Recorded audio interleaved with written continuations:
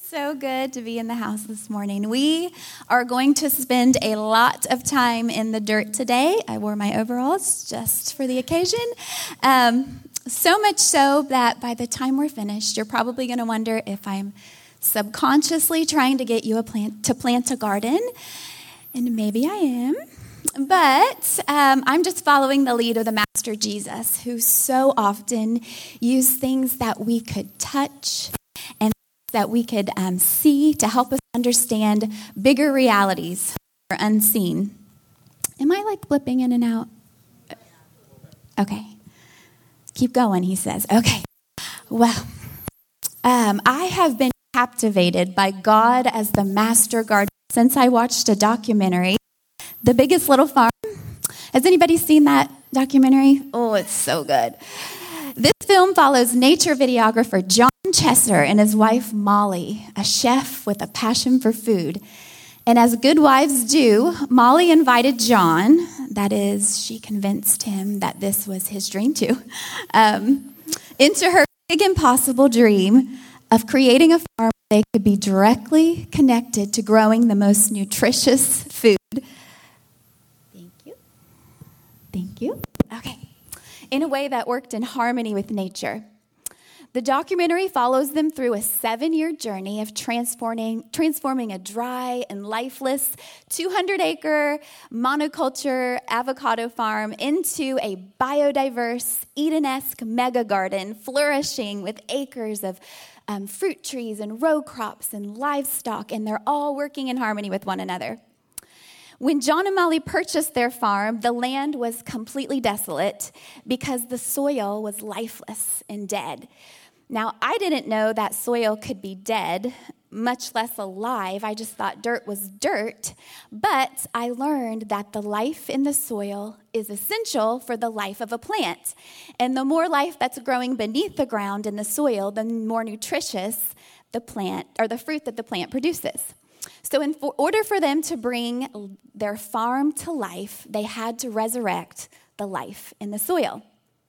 Did you know that in a single tablespoon of like a healthy garden soil, there's over 50 billion microbes that not only break down the organic matter and they transform it into minerals, into forms that the plant can use.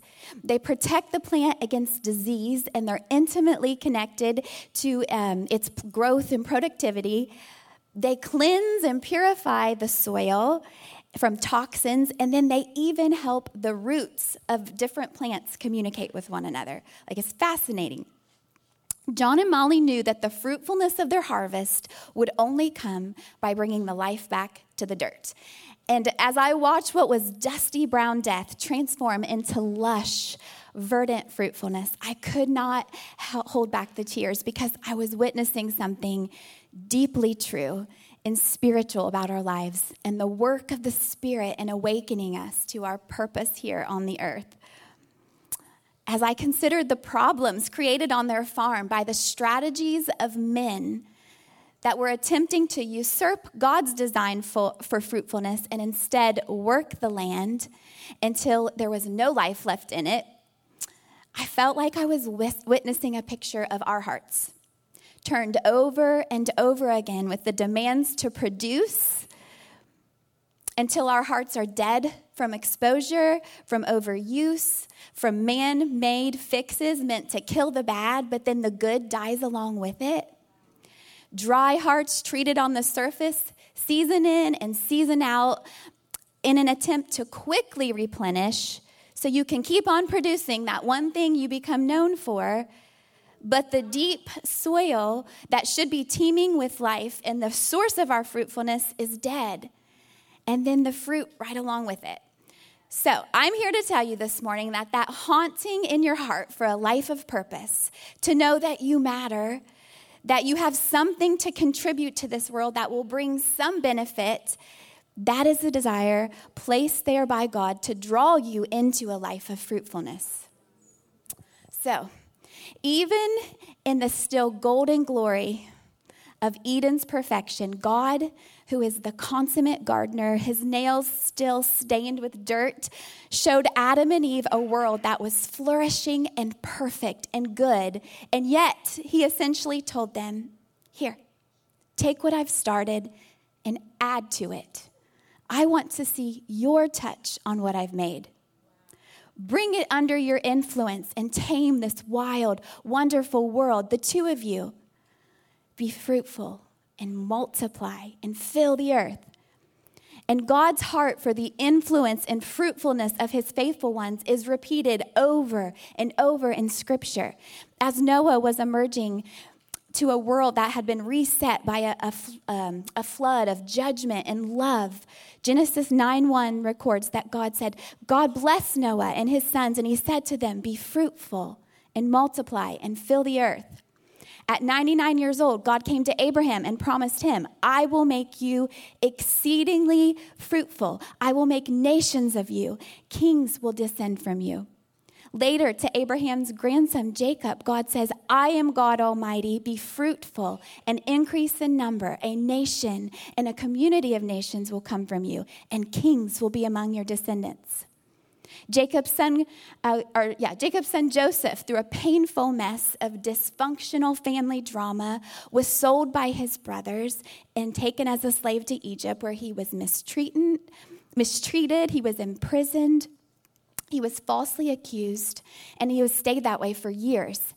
God had given him dreams of his fruitful future, but all he had known to that point seemed to be that he was a delusional dreamer, not a destined deliverer, until one day when God used this dreamer to interpret his way out of that prison and into the palace as the Prince of Egypt.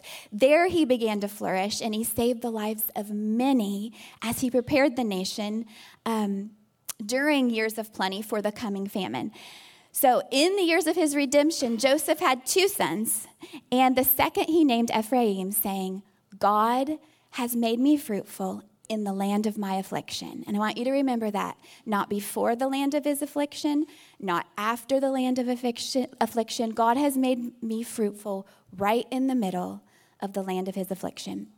Later, after that, God used what his brothers meant to harm Joseph for their own salvation and deliverance. Joseph moved all 70 of his family members to the best of the land of Egypt, where they flourished in the middle of the famine. And as he neared death, Joseph's father Jacob blessed him with these words, Joseph is a fruitful vine near a spring whose branches climb over a wall. You see, God intended to bring blessing to all nations through the vine of the descendants of Abraham. He intended for his presence, his governance, his love, his righteousness, his goodness to flow into the world through the fruit of this vine. And that vine was hardy and fruitful for 400 years in the land of Egypt, so much so that the Egyptians were threatened by their flourishing. And under a heavy yoke of oppression, God's people cried out, and he sent the deliverer Moses to lead them out of the land of their suffering into the land of freedom and plenty. Psalm 80 describes the planting of this new nation this way. You transplanted a vine from Egypt. You drove out the nations and planted it. You cleared the ground for it, and it took root, and it filled the land. The mountains were covered with its shade, the mighty cedars with its branches. So God prepared the land, and he planted his people in it, giving them everything they would need for their flourishing in a land of abundance. But as the generations go on, although they knew God, they didn't worship him as God, and they didn't give thanks to him. And the people began to worship the gods of the nations around them. And they traded the truth of God for a lie. They worshiped and served created things rather than the Creator. Their thinking became futile. Their foolish hearts were darkened. And they were wholly corrupted and defiled. And they committed what's even shameful for us to speak about, all while calling themselves by the name of their God. God's heart is broken. Isaiah, the morning prophet, spoke of God's grief over his unfaithful people this way in chapter 5. My beloved had a vineyard on a very fertile hill. He dug it up and he cleared the stones and planted the finest vines. He built a watchtower in the middle and dug out a winepress as well. He waited for the vineyard to yield good grapes, but the fruit it produced was sour. And now, O dwellers of Jerusalem and men of Judah, I exhort you to judge between me and my vineyard. What more could I have done for my vineyard than I already did for it? Why, when I expected sweet grapes, did it bring forth sour fruit? Now I will tell you what I'm about to do to my vineyard. I will take away its hedge, and it will be consumed. I will tear down its wall, and it will be trampled. I will make it a wasteland, neither pruned nor cultivated, and thorns and briars will grow up. And I will command the clouds, and the rain shall not fall on it. For the vineyard of the Lord of hosts is the house of Israel, and the men of Judah are the plant of his delight. So God, in his wisdom and love, allowed that vine to be uprooted and taken into captivity into the land of Babylon. Yet God's heart to restore his children and make them fruitful was undeterred. The prophet Jeremiah in chapter 23 says, "Then I will gather the remnant of my flock out of the countries where I have driven them, and I will bring them back to their fold, and they shall be fruitful and multiply." So God brought them back, and he planted this vine again in the land he had promised them, just like Aaron talked about last week about the remnant returning from Babylon to Jerusalem and rebuilding the temple on that fertile hill. And then over 500 years later, Jesus, the fullness of God, of the Godhead in bodily form, enters the story. And on the night before he was crucified, he shared a Passover meal with his disciples. And he's giving his closest companions, his boys, one final lesson, like a major download on kingdom truths before he has to go. And he makes this statement: I am the true vine. Jesus was declaring something that everyone at that table would have known was audacious and disruptive to their current paradigm. That he was the fulfillment of all God's intentions in choosing a vine for himself. In saying, I am the true vine, he was supplanting the nation of Israel as the vine through which the Spirit of God would flow into all nations on earth. No longer would their identity be attached to a blood lineage or a homeland or a nation. Jesus was now their life source. He was their homeland and their direct connection to God. And he was effectively declaring that now he was the embodiment of that faithful remnant. He was destined to undergo divine judgment for sin on a cross. He endured an exile 3 days in the grave, and he experienced a restoration to life through the resurrection as the foundation of a brand new Israel, inheriting all the promises of God afresh. Every promise, a yes and an amen, through Christ, the true vine. John 15, I am the true vine, and my Father is the gardener. He cuts off every branch in me that bears no fruit, while every branch that does bear fruit, he prunes, so that it will be even more fruitful. You are already clean because of the word I have spoken to you. Remain in me, and I also remain in you. No branch can bear fruit by itself. It must remain in the vine. Neither can you bear fruit unless you remain in me. I am the vine, you are the branches. If you remain in me and I in you, you will bear much fruit. Apart from me, you can do nothing. But if you do not remain in me, you are like a branch that is thrown away and withered. Such branches are picked up, thrown into the fire, and burned. If you remain in me and my words remain in you, ask whatever you wish, and it will be done for you. This is to my Father's glory, that you bear much fruit, showing yourself to be my disciples. So here, Jesus is extending the commission and the promise God made to his people from the very beginning, over and over again, that he would make them fruitful. And he's offering it like an invitation to us. His blessing of fruitfulness is now available to everyone through the true vine, Jesus. So what does this even mean? And this invitation to join our lives into his and experience a life full of bringing glory to God through immense fruitfulness. This is important, though, because as we'll see later on in John, Our fruitfulness is connected to not only bringing glory to God, it's connected to our joy being made complete. It's the life of purpose and meaning that we're so desperately after. Now, there are people all around the world, and you guys know them, who are doing all manner of good works in the name of love and compassion and bettering humanity. But they're doing so like out of their own goodwill. And Jesus said that apart from him, we could do nothing. So I don't think that these good works that we could do our own is what he's talking about when he says that apart from him, we can do nothing. So it seems to me that Jesus is offering us a life that is naturally unexplainable. He's inviting us into a way of living, a position inside the kingdom where we are continuously connected to his life. So much so that our lives begin to manifest the fruit of his very nature. He's inviting us to be someone that we couldn't otherwise be on our own without him, and to do things that we otherwise could not do on our own. He says that if we remain in him and his words remain in us, that we can ask whatever we wish and it will be done for us. So answered prayer is the natural result of our lives being joined with his.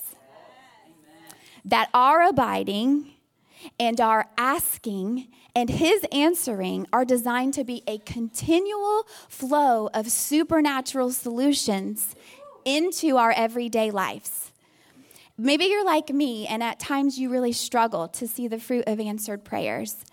And if so, I think this passage gives us a few things that we can consider and examine ourselves in. This really challenged me this week as I was studying.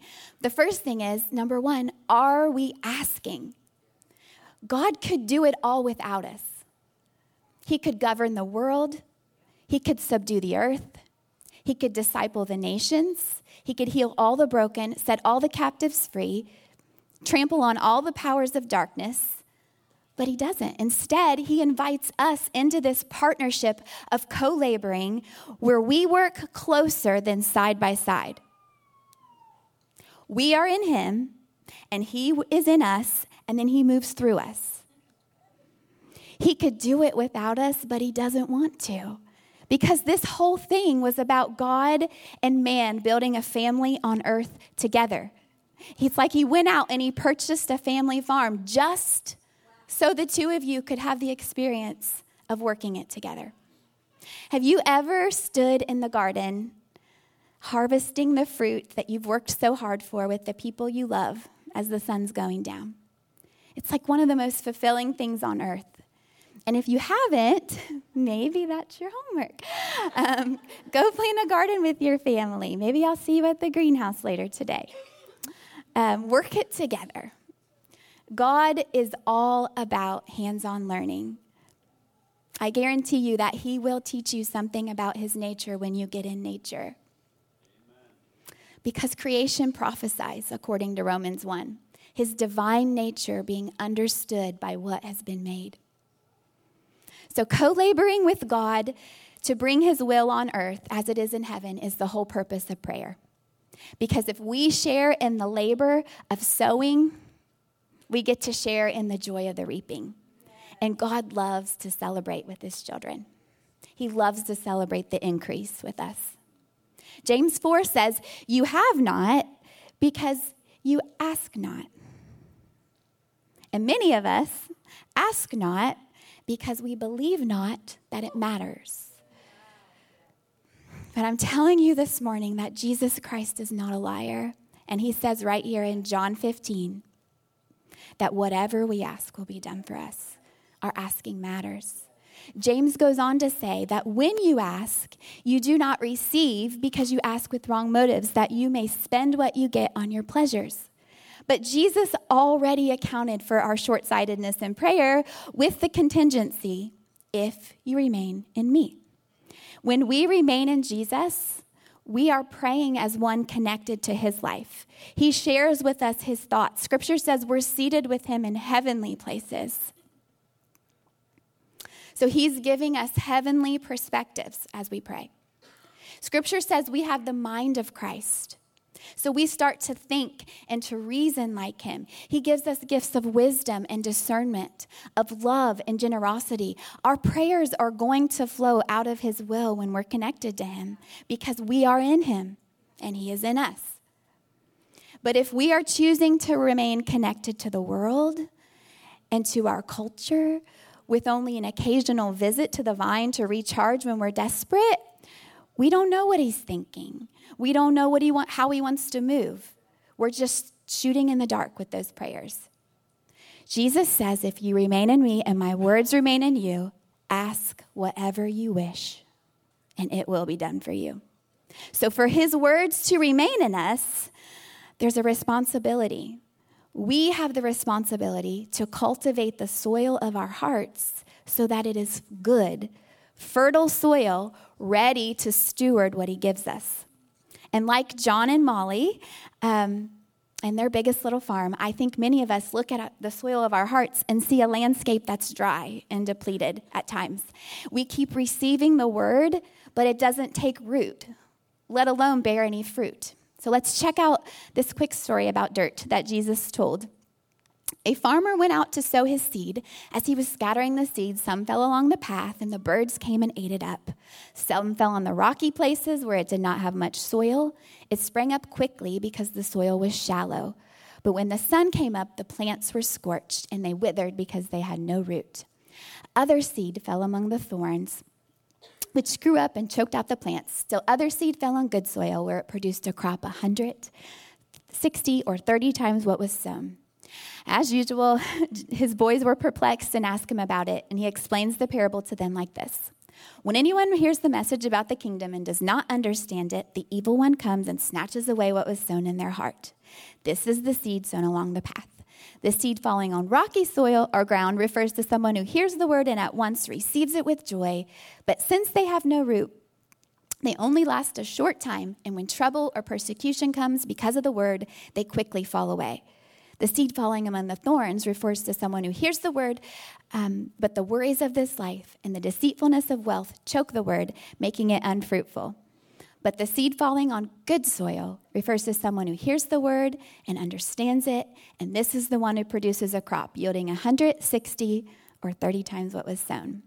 So, what kind of soil are you? Maybe your heart is like the path. It's been so trampled on by people that it's as hard as concrete. And the water of the Spirit, when it falls, it just rolls right off, and like seeds don't even have a chance to permeate it. Maybe your heart is full of rocks, the debris of living, hurtful words and accusations hurled at you litter your soil, or maybe it's baggage that you've carried in by your own choices. Whatever it is, they're lies and agreements that clutter up your field.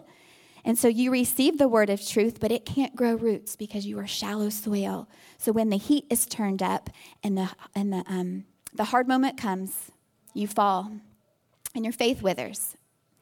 Maybe your soil is full of thorns, sown by the enemy right in the middle of all that good seed.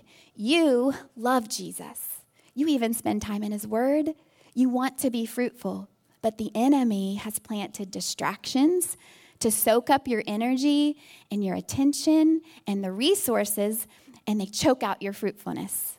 And although you are planted, you aren't doing what you were created to do. You're not reproducing 160, 30 times what has been sown into you. So in my fascination with bringing dead soil back to life, do you know what I've learned? All it takes is a little water, the Holy Spirit, to soften that hard soil. You may need a little tending. When the gardener shows you those lies, the rocks, you just pick them up one by one and you cast them out. When those weeds pop up and they start sucking the life from you, you've got to pull those suckers while they're small. Has anybody tried to weed a garden with weeds up to here? It's a nightmare. You need a weed whacker and a husband. Tend your soil. We had a neighbor tell us that the reason that his garden was so bountiful was because he saw his shadow in it every day. We've got to tend our hearts every day. And then you just have to start planting right where you are. I know that seems counterintuitive to plant into dead soil, but if you plant the right seed, a cover crop, not only does it crowd out the weeds from growing, not only does it begin to replenish the soil with vital nutrients, the cover crop can actually feed the microorganisms in the soil that are needed to bring that soil back to life. And when the time comes for you, when you're ready to plant that fruit-bearing seed, the cover crop becomes like green manure that gets turned over, and then as it decomposes, it becomes the food that the microorganisms need, that they break down and return vital nutrients into the soil that will make that plant very fruitful. So I think the metaphor is very obvious, but beyond positioning yourself to receive the rain right here in church every week, beyond tending your heart every day by casting out those lies and cutting out distractions, you recover the soil of your heart by planting the word of God right there in your dead soil. And watch it cover over your barren places and begin to revitalize them. Watch it grow and crowd out those weeds that once choked you out. Watch it return exactly what you need to flourish right back into your soil. And then, as it's turned over and over within you, watch it become the fertilizer that you need to become fruitful, to become that fruitful crop that will bear fruit 30, 60, 100 times what was sown. And when I say plant the word, friends, I'm going to step on toes. I mean the full counsel of God's word. I love having my Bible on my phone. I like to keep track of I like to do Bible in a year plan, which is actually Bible in 3 years most usually. And I love that because I know what to read and it keeps me on track. But if we are going to cultivate rich soil for fruitful lives, we cannot rely on a steady diet of 7-day reading plans that give us snippets of verses taken out of context from the larger passage or book with short little encouraging devos attached. This is what Paul calls spiritual milk. There's a time to rely on spiritual milk, and if you are new in the faith, I bless that. That's good. But if we're going to mature so that we are ready to reproduce, we've got to start eating solid food. We've got to consume the book in its entirety. Do you know what happens in the natural when we choose to eat meals that are quick and easy and make us feel good? You know, a steady diet of Pop-Tarts and pizza rolls and chips and Mountain Dew. We get sluggish, we gain weight, we get sick, and we're no longer fit to be a warrior. We're eating like my 7-year-old at grandma's house. And that is exactly what it's like spiritually when we only consume the quick, easy meals that make us feel really good, parts of the Bible. 2 Timothy 3:16 says, all scripture is God-breathed and useful for instruction, for conviction, for correction, and for training in righteousness, so that the man of God may be complete, fully equipped for every good work. The word is meant to build us up and to challenge us and to convict us and to correct us and to train us. It is not meant to comfort us in our dysfunction. Jesus did not die to leave us in our sin and make us feel good about it. Because we're only consuming what is quick and easy and tastes good. We are spiritually overfed and undernourished. And we have an army of saints who are not only unequipped for the battle because we are in a war. Some of them are fighting for the wrong team in Jesus' name because they don't know what the book actually says. So, now I'm done stepping on toes. Moving on. Right after Jesus declares that he is the vine, he says, his Father, the vine dresser, cuts off every branch in me that bears no fruit, while every branch that does bear fruit, he prunes, so that it will be even more fruitful. You are already clean because of the words I've spoken to you.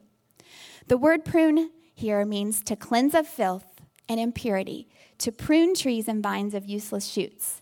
Jesus tells his disciples that they are already clean. They have been cleansed and pruned by the word he has spoken to them. So if you position yourself continually in that word of God, to get the daily word from Jesus, you will save yourself the pain of pruning many a branch in your life that is wild and out of order. This word will purify you so that you don't have to learn through discipline. A good father disciplines the son he loves. But how many of you parents know that you offer a word of correction and an opportunity to yield to it before you move on to discipline? So how much more God? He is a good father. He wants us to learn the easy way. And the word purifies us, and it will make us good soil. But even so, I found this fascinating. A good vine dresser will yearly prune his vines. Jeff Cox, in his book, From Vines to Wine, says it this way. Overcropping in a given year reduces the fruitfulness of buds in the subsequent year. So the best way to guarantee that your vines produce adequately year after year is to prune them properly year after year. You may have noticed that the old unkept apple trees have the habit of bearing large crops of small apples one year and few, if any, apples the next. The primary reason is that a tree has run riot and has been left unpruned and neglected. This off year is the tree's attempt to regroup and build up its resources. The same holds true for a vine. An unpruned vine will have from 10 to 100 times the buds necessary for a good crop of quality grapes. The vine struggles for quantity, thus maximizing its potential to reproduce. The vintner struggles for quality. Pruning is the way to avoid overcropping. You see, in our noble attempts for meaning and purpose, we will throw out branches in all directions.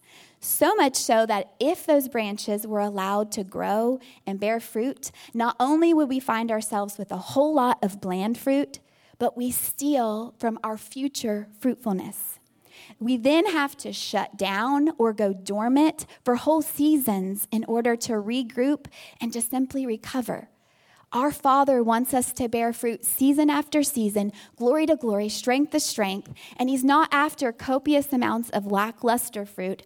He cuts back so that His life can flow into the places that He sees are going to be abundant. Sweet fruit. Fruit that when tasted by an unbelieving world helps them to experience the true nature of the vine and the vine dresser. Guys, sometimes pruning can look and feel a whole lot like God is trying to kill us. You laugh because you know it's true. And it's only further along when we start to experience the good fruit growing from that painful season of cutting back that we realize maybe God wasn't trying to kill us after all. We see His kindness in preparing us for the abundance to come. And then, as branches start to grow again, He trains them. According to one Bible commentator, the Greek word for branch in John 15 emphasizes the ideas of tenderness and flexibility. If we're going to be a branch that bears much fruit, we have to stay tender and flexible because He's training us to be conformed to the image of His Son. The only branches that snap during this process are old, dead wood. So are you flexible in His hand? Do you bend and conform as He moves upon you? Are you tender? That can be a really scary word for a whole lot of us because hard is protected and hard is safe and tender is exposed and it's vulnerable. But if there's anyone in the world who can teach us how to be strong enough to endure the pain of the cross and yet tender enough to say, and Father, forgive them, they don't know what they're doing in the midst, it's our true vine.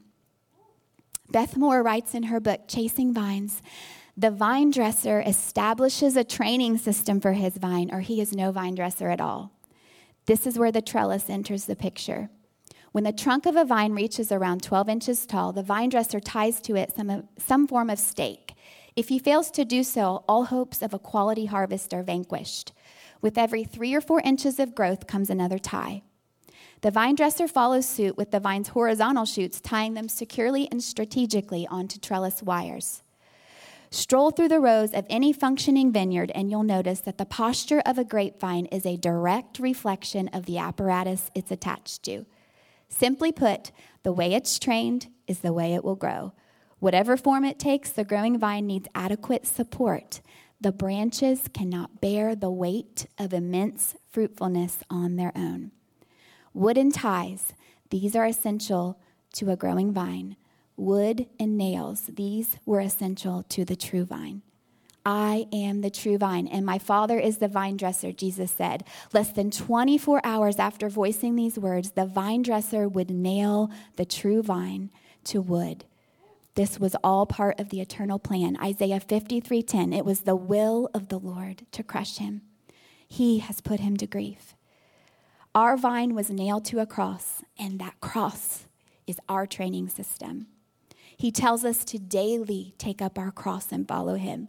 The cross is where we learn to lay down our old sinful nature, our selfishness, our unforgiveness, our independence, our shame, our unbelief, our lusts, our greed, our pride. And we open ourselves in complete surrender to our Father as we confess, not my will, but yours be done. The way of the cross is the way of humility, of sacrificial love, of mercy, and radical forgiveness. It's foolishness for those who are perishing, but it is the power of God for us who are being saved. He taught us that the only way that we find our life is to lose it, to truly live our self-obsession and our self-protection and our self-preservation and our self-promotion has to be nailed to that cross so that we can get set free from us. The world and all its empty promises to our ego become dead to us. Paul, who was arguably one of the most fruitful followers of Jesus, says in Galatians 6:14, "Far be it from me to boast, except in the cross of our Lord Jesus Christ, by which the world has been crucified to me and I to the world." It is hard to get haughty about the fruit from our branches when we are being supported and stretched out east and west along the pattern of the cross. We become, like Jeff Cox writes, vines stretched on their trellises, their arms wide open and welcome, or in a different light, resembling rows of the crucified. So branches tied along the cross of Christ produce fruit like forgiving the ones who've pierced us, peace in the middle of a storm, humility on our mountains and in our valleys, gentleness when we're challenged, kindness when we're cursed, self-control when we're fuming, generosity on every occasion, faithfulness in our mundane, love even to our enemies, joy in every circumstance, patience in our waiting, goodness even when life hasn't been good to us. And it tastes so sweet. Some of you are hearing me and you look around and you see the place where you're planted and it feels like maybe you've drawn the short straw. Maybe if you had a different family or a different job or a different past, if you live somewhere with more opportunities, you feel like so many aspects of your life were chosen for you and those things are keeping you fruitless and small. But hear me, God desires for you to bear much fruit exactly where you are planted, like Joseph right in the middle of your land of affliction. In Acts 17, Paul says that God marked out the times in history and the boundaries of our lands. God planted you exactly in this place, in this season, to bear much fruit for his glory. And the really hard parts of our story, the suffering and the frustrations that we wouldn't choose, God is using them to bring about greater good and greater fruitfulness. It's the rocky parts of our story that produce the best fruit in us. Did you know that grapevines grown in rocky soil produce better fruit than those grown in fertile soil? In his book, Struggling Vines Produce Better Wines, Jamie Goode writes, making the vines struggle generally results in better quality grapes. It's a bit like people. Place someone in a near perfect environment, giving them every comfort and all that they could ever want to satisfy their physical needs, and it could have rather disastrous consequences for their personality and their physique. If you take a grapevine and make its physical requirements for water and nutrients easily accessible, then somewhat counterintuitively, it will give you poor grapes. Goode explains that ideal soil gives the grapevine a choice. And given the choice, it'll take the easy way, and instead of going to the trouble of bearing fruit. Give the grapevine a favorable environment, and it will choose to take the vegetative route.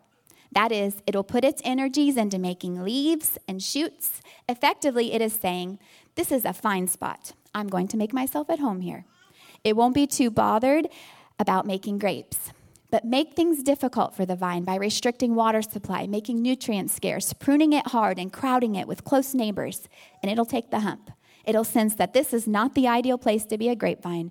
Instead of devoting itself to growing big and sprawling, it'll focus its efforts on reproducing itself, which for a vine means making grapes.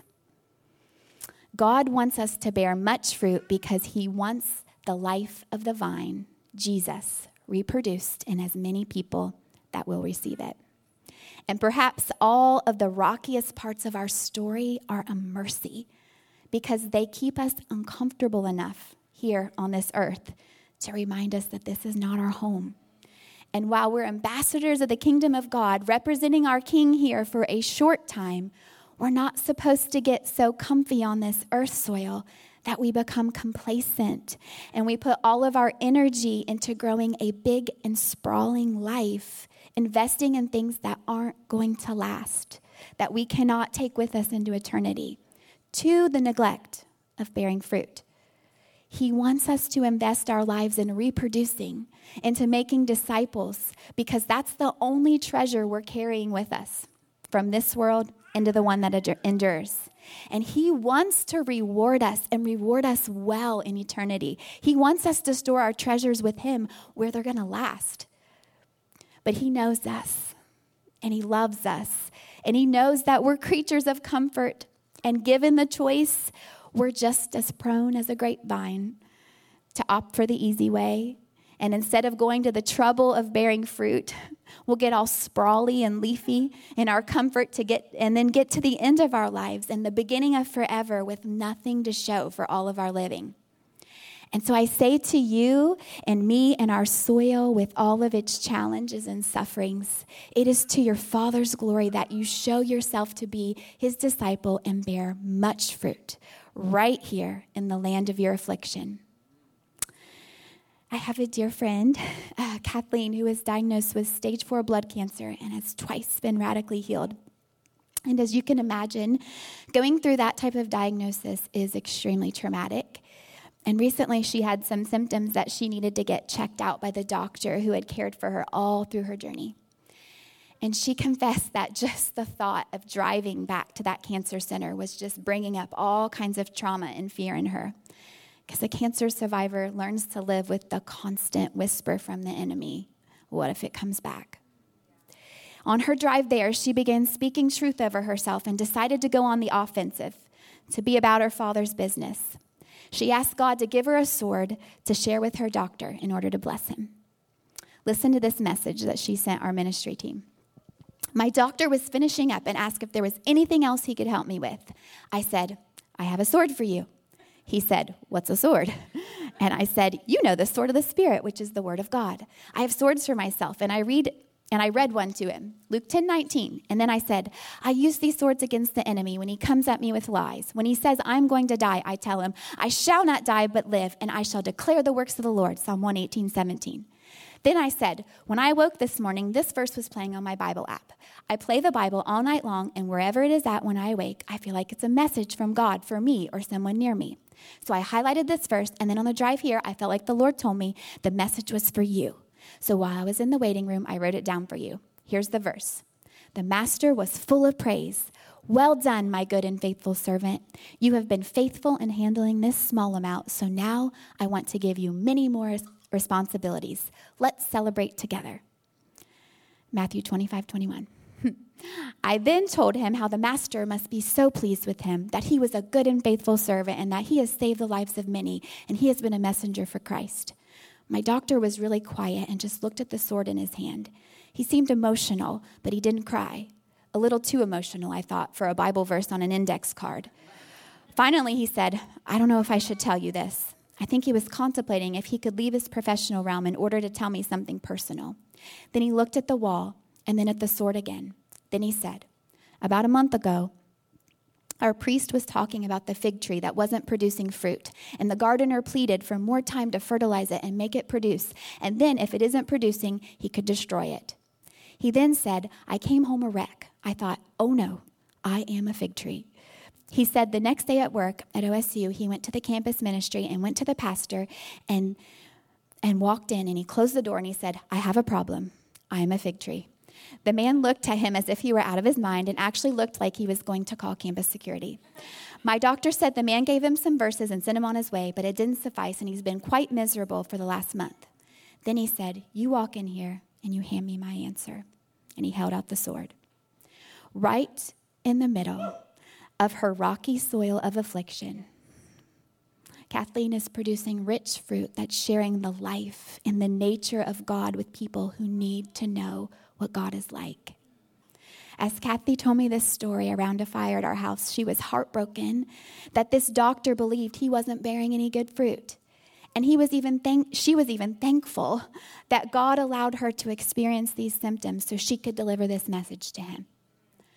Well done, good and faithful servant. You've been faithful with little. Now I will give you even more. He tasted what God is actually like, the nature of the vine and the vine dresser from the fruit of my friend Kathy.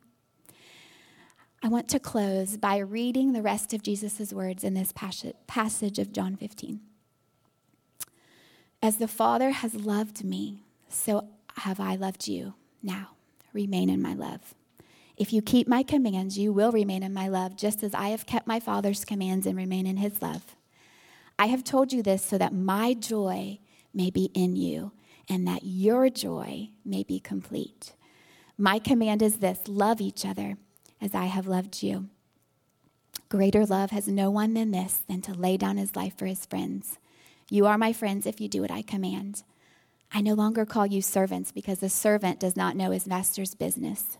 Instead, I have called you friends. For everything that I learned from my Father, I have made known to you.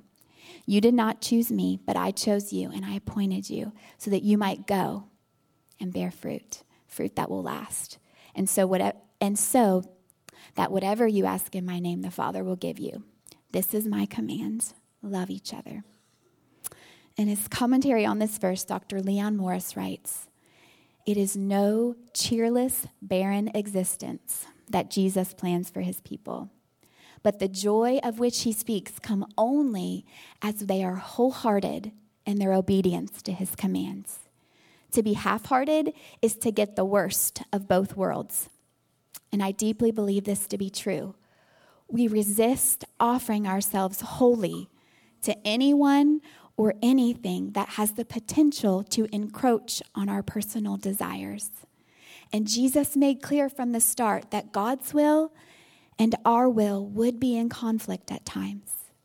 Yet, our surrender to Jesus is also and ultimately our surrender to joy. The abiding life is a fruitful life. The fruitful life is a life of purpose and significance, and it's a life of joy made complete. It is to your Father's glory that you bear much fruit, so remain in his love, and then go and bear fruit. Let's pray. Father, I bless your people with a life of fruitfulness, and I just pray right now that the rain of your Spirit would fall, that you would reveal lies and clutter in our soil that is keeping us shallow. I pray that you would show us where you want to uproot thorns and weeds that are stealing our resources. I pray that you would plant your words in our hearts and that they would bring us to life and make us good soil. And I pray that you would teach us to abide in you, to stay close and connected to you, to receive your word and participate with your pruning. We give you permission right now to come. Cut off branches in us that are producing bad fruit or no fruit at all. Relationships, commitments, entertainment, distractions, whatever it is. We ask you to train us in the way of the cross so that we are more and more conformed into the likeness of Jesus.